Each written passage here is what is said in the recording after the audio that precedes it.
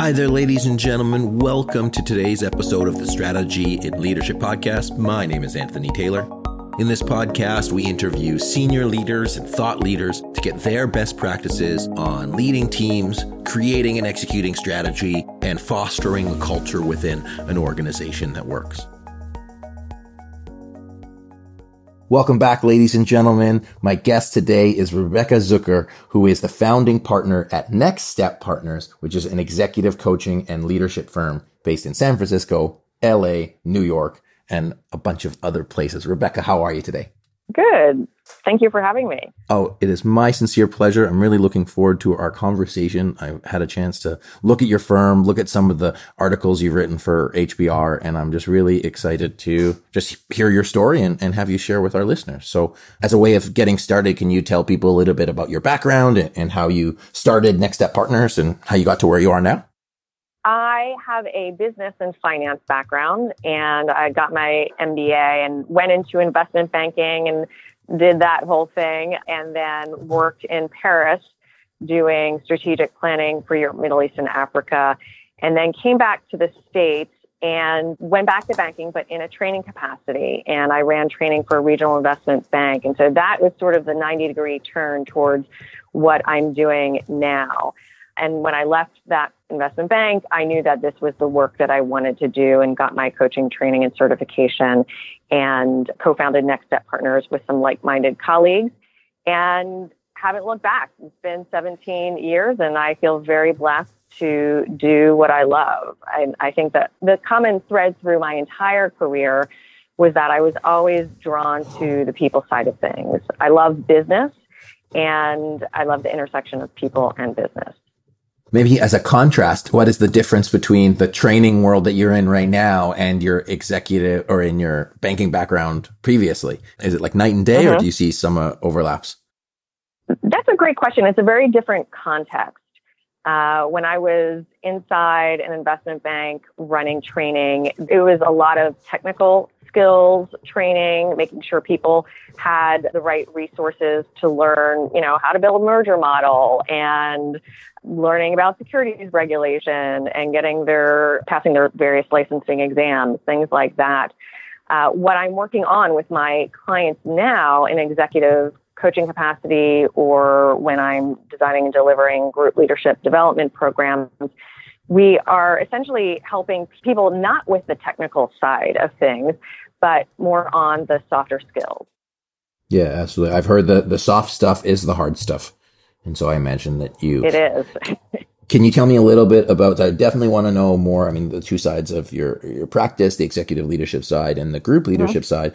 Can you tell me a little bit about some of the clients that you work with? Obviously, you have, a lot of people in your organization and across the map, but what are some of the things that you see in your work? Yeah, so there are some common themes that we tend to see, and we work with organizations of all sizes, frankly, and all different sectors, both for-profit, nonprofit, obviously being in the Bay Area where I'm located, there's a lot of technology companies here and anything from financial services, law firms, working with creative folks as well. So it really runs the gamut. But the issues that we're typically working with people on also span a broad range. But some of the themes that we do see are things like helping people pull up out of the weeds and be more strategic, or working with people who are perhaps more task-focused to the exclusion of the people-focused, and they need to be a little more balanced, need to be a better coach to their teams. People who need to have more patience, be a better listener, manage conflict more effectively, and other topics like executive presence, how they're showing up and inspiring confidence.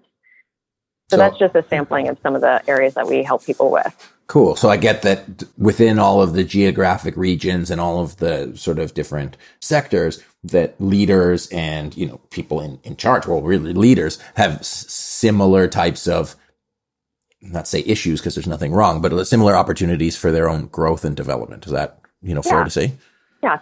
Awesome. Okay. Absolutely. Similar challenges. And yeah. So tell me a little bit about executive coaching. So really, not so much from a perspective of like, what is executive coaching? But, one of the things is taking people like on a new trajectory in their work. So like, walk me through that. What does it look like? What are some things? And, really out of it is what is something that is practical that management and leadership might be able to take out of it that they can either look for in themselves or look for in their people to start expanding their capacity to lead and to produce. Yeah. Yeah. Well, it's really great that you phrase it that way in terms of expanding their capacity to lead, because expanding leadership capacity is not about how many people you hire. It's about the complexity that each person is able to take on and manage so that they can lead the organization effectively. And that ties to really how we look at the world. And you can think of executive coaching as a very individualized or tailored leadership development program that is focused just on you. As I mentioned, we are typically not helping people with the technical aspect of their jobs or even technical aspects of change, which is really information-based, sort of the how-to part, acquiring new skills and knowledge where they could, go to a class or read a book to figure those things out. We are working with them typically on what are called adaptive challenges. And these are challenges that are really rooted in limiting beliefs and mindsets that the individual may hold that are getting in their way. So it's essentially helping people get out of their own way. A big part of the executive coaching process is the assessment phase. And the real meat of that assessment phase is a qualitative 360 that we do, where we are asking key stakeholders about both strengths and areas for improvement and getting very rich behavioral detail behind that. The reason we do a qualitative 360 that's interview-based as opposed to an online tool is it not only equips the individual being coached much more to create the change they're looking to make, but it also, frankly, really equips the coach, because I can't tell you what that person meant when they checked that box. But I can ask probing questions to help get at some of the detail that will make that feedback much more actionable. One of the things that I really got about what you were saying in terms of, and I just got like hit in the face with it, was in terms of doing a survey. So putting myself in the shoes of, our listeners, is if they're doing a survey with their people or a performance review or something like that, and it's done online or in survey form, then you don't get like the context of what they're saying. And actually, on one hand, don't get the information that you're looking for. And two, you don't get the tools that you would get in order to be able to better lead that person. That's sort of what I heard in terms of your assessment. Did I get that right? And that's why you do the assessment that way? Right. And even when there is room for qualitative comments, what can happen is people tend to be very vague with their feedback. So even if they say something, even on the positive side, like she's great with clients, wonderful. What is she doing that makes her so good with clients? Is it that she's highly responsive? Does she challenge them respectfully? What are the behaviors that you want to reinforce? And likewise, on the improvement side, somebody could say she needs to be more collaborative. Well, what are the behaviors, one, that are telling you that she's not being as collaborative as you would like?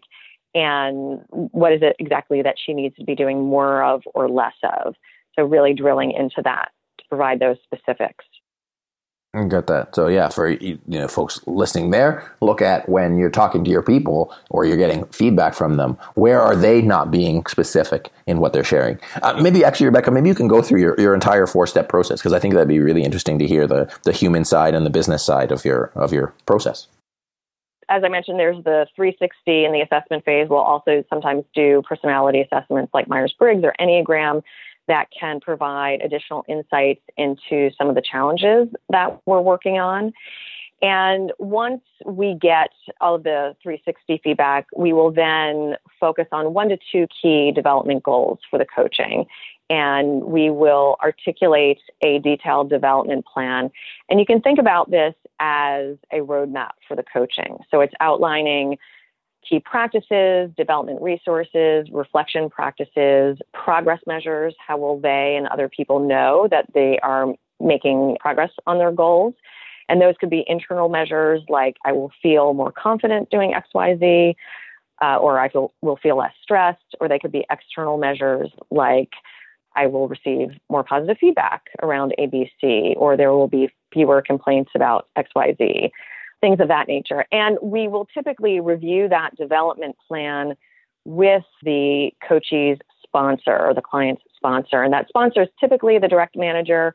Sometimes HR is also involved. And the purpose for reviewing it with them, the sponsor really serves to provide both support and accountability for the coaching. So it's a key element of the program to help make it successful. And I should say that the 360 feedback is only ever given just to the client.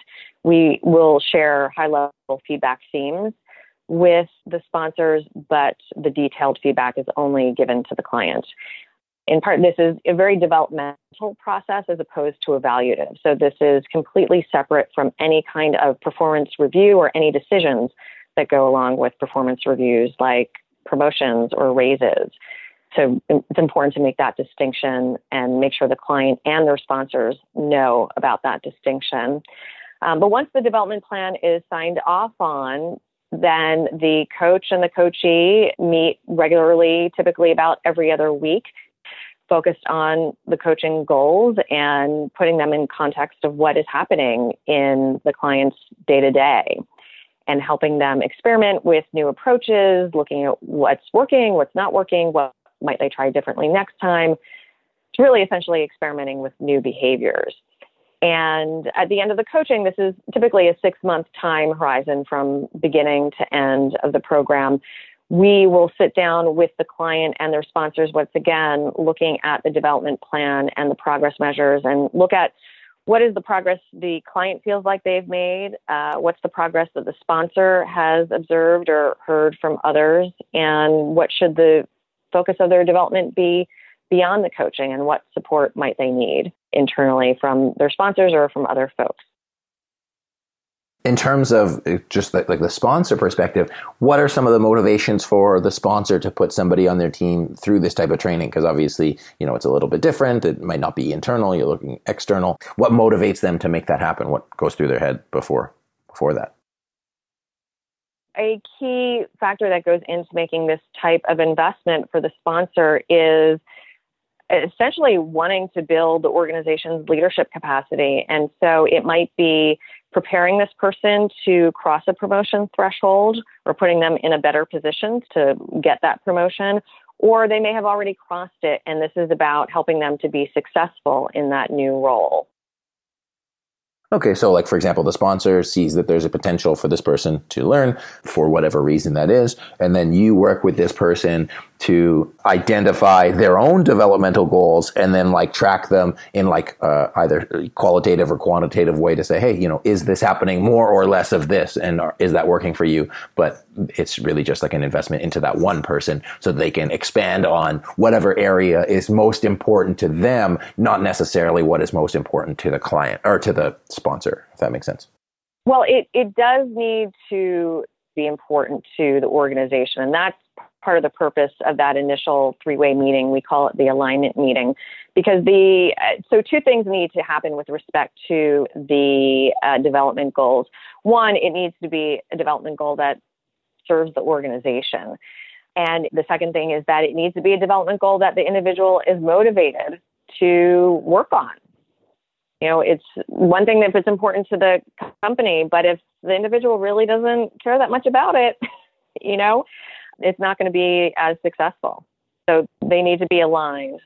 Yeah, absolutely. Making sure, everything we talk about in terms of strategy, and you're obviously super familiar with organizational strategy in terms of everybody having to be moving in the same place and doing the same things and having the same goals. So maybe we can shift gears a little bit to talk about the group leadership training that you do and, how you bridge the skill gaps at that group level to get even greater organizational alignment and even greater organizational performance. How do those 2 things differ?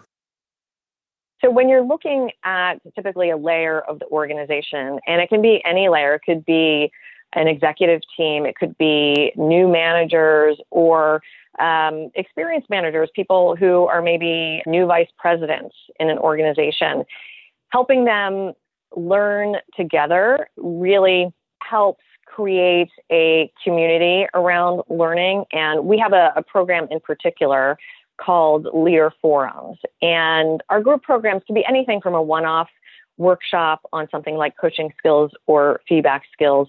Even more powerful is this leader forum format, which combines group workshop modules on various topics that are important for that particular level of leadership, combined with program coaching, which is different from executive coaching in that it's a slightly lighter touch. And that might be in the form of small group coaching or one-on-one coaching after each module to help, one, create some accountability for putting the learning into practice, to also help personalize the experience, to give people a space to talk about things that are more personal to their own situations that they may not feel comfortable talking about in a large group. And then to really just help them integrate that learning even more. So to create some stickiness, if you will, around the content and what they're practicing. So if I hear what you're saying, that there is a greater success in a way, obviously different ways, but by putting people in the groups, it maybe opens them up a little bit to the learning, creates a greater, like a more team atmosphere around it. So it's less of like a personal, because I don't know if you feel that sometimes you talk to people and if you talk about their performance or they talk about whatever's going on with them, it comes off as a really like personal thing, as if like they're not enough or they're wrong. But do you find that in the group situation, it opens it up to like, oh yeah, this is actually fun and we're all in it together. It's not like I'm being singled out. It's, as a team, we're all working towards the same thing. We're all aligned to making this happen. Does that? Yes. And I would say whether it's a one-on-one program or a group program, all of our programs are positioned as we've chosen you to be part of this program because the organization believes in your potential and wants to invest in you. So it's always a very positive message as opposed to something's wrong with you that we need to fix. But part of the power of the cohort-based leader forums is, like you said, they're in it together. There are relationships being built, camaraderie that's developing, and they're learning from each other. And they're sharing their own experiences and seeing that they're not alone, that other people have the same challenges that they have. And they're learning not just from the facilitator and the content, but they're learning from each other. There are always small homework assignments for them to be doing. So we're mixing up how they're learning and who they're learning with. They are getting to know different people through the various exercises in the program, whether that's doing a paired exercise, a triad, a small group of some kind, or having a larger group discussion with everyone in the room. Well, there's like the facilitator, but everybody else in the room is a teacher, not just the facilitator, but everybody teaches from one another. And I imagine that they hear it better, or they at least hear it differently, because then it's coming from a peer instead of, I don't know, an authority, I guess. Yes, absolutely. And it's interesting because, oftentimes we're brought in because they will likely hear it more from us than their own internal folks. But even within the session, it's more powerful when they hear it from each other than from the facilitator. Cool. So we talked about the individual, the executive coaching. We talked about the group leadership and getting everybody up to speed. As we look at the leadership that we're listening to here, what are the maybe 2 or 3 best practices that you could share from your experience, obviously, across the world and working at different levels? What are the 2 or 3 best takeaways that you would want to instill in these type of leaders? And obviously understanding that everybody has their own gaps and everybody has their own needs, but do you have a couple pieces of advice that you find are, really useful for creating the space for leaders, whether that's the C-suite or board chairs, to really empower their people to either take on this journey or just for them to develop their own leadership internally? Anything that comes to mind in that regard? Yeah, well, what I would say is important for any leader to invest in themselves and likewise to invest in, the people who are working with you, is to encourage people to continuously ask for feedback. I find that this is an area that a lot of organizations are very challenged in. We do a ton of feedback training for this very reason. And you see there are a lot of organizations that are getting rid of the performance review with good intentions to have more regular feedback conversations. They don't always happen. And if you feel like you're not getting the feedback you need to continue to grow, you need to ask for it. And then you also need to actually listen to it once you've asked for it, because if you ask for it and you don't listen or you get defensive, people will stop giving it to you. And that goes to the second thing, which is to really take a growth mindset to your learning, in that we can all raise our game. Sometimes we get feedback that stings a little or is embarrassing, but to really sort of self-manage enough to look for what the learning is in the message that people are delivering to you. And then the other piece that I would say is to not only make yourself vulnerable in sharing what you're working on with other people, because it makes it okay for others to do the same, but to create space for reflection, to regularly check in with yourself around, how am I doing with this? What am I doing well? Where do I have the opportunity to do better? What's an opportunity that's coming up, say, in the next week or so, where I could practice doing something a little differently with respect to this area that I'm trying to improve?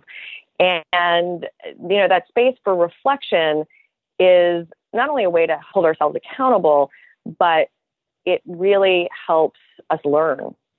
Got it. I mean, that was one of the things that came to mind is, I have yet to find an executive or a leader that has free time. So in terms of, asking for feedback or, growing, having a growth mindset or making yourself vulnerable and self-reflecting, these things don't take a lot of time. They are a practice that you got to just bring forth to make happen. And I mean, what would you say is the opportunity for these people to do so? What is the opportunity for them to take that extra 5 minutes and the opportunity for the business?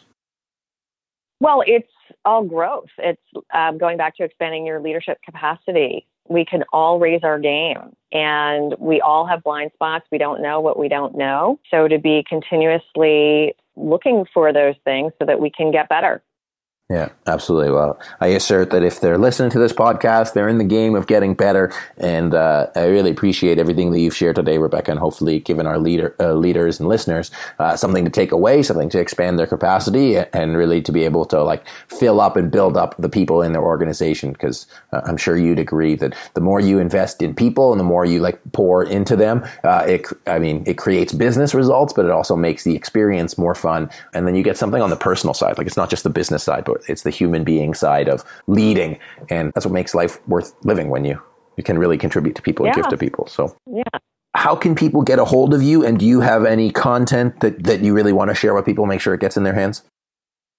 Sure. Well, people can follow me on Twitter at rszucker. And they can also go to our website at nextsteppartners.com. They can go get a few great downloads at nextsteppartners.com/list. They can download our favorite leadership development resources, a list of what those are. And they can also download the top 10 ways to get the most out of coaching if they go to nextsteppartners.com/10tips. And that's the number 10, then tips. Fantastic. And we'll be sure to put those links in the bio when the blog comes out. Wonderful. I've been chatting with Rebecca Zucker, who is the founding partner at Next Step Partners. Rebecca, thank you so much for joining us today. Thank you. Great talking with you.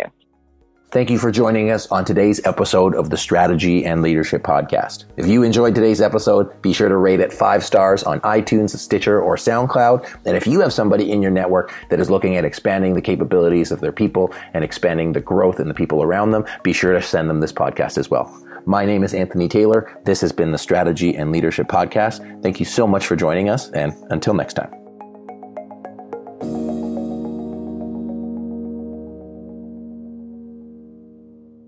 If you're getting ready to lead the strategic planning process yourself, be sure to check out our strategic planning toolkit. It has video walkthroughs to guide you through each step in the planning process, from vision to action planning. We'll also have workbooks and downloads to document your plan, and best practices to help get your team bought in so the plan gets executed successfully. You can get instant access to all the tools, all the templates, and all the downloads at smestrategy.net/course.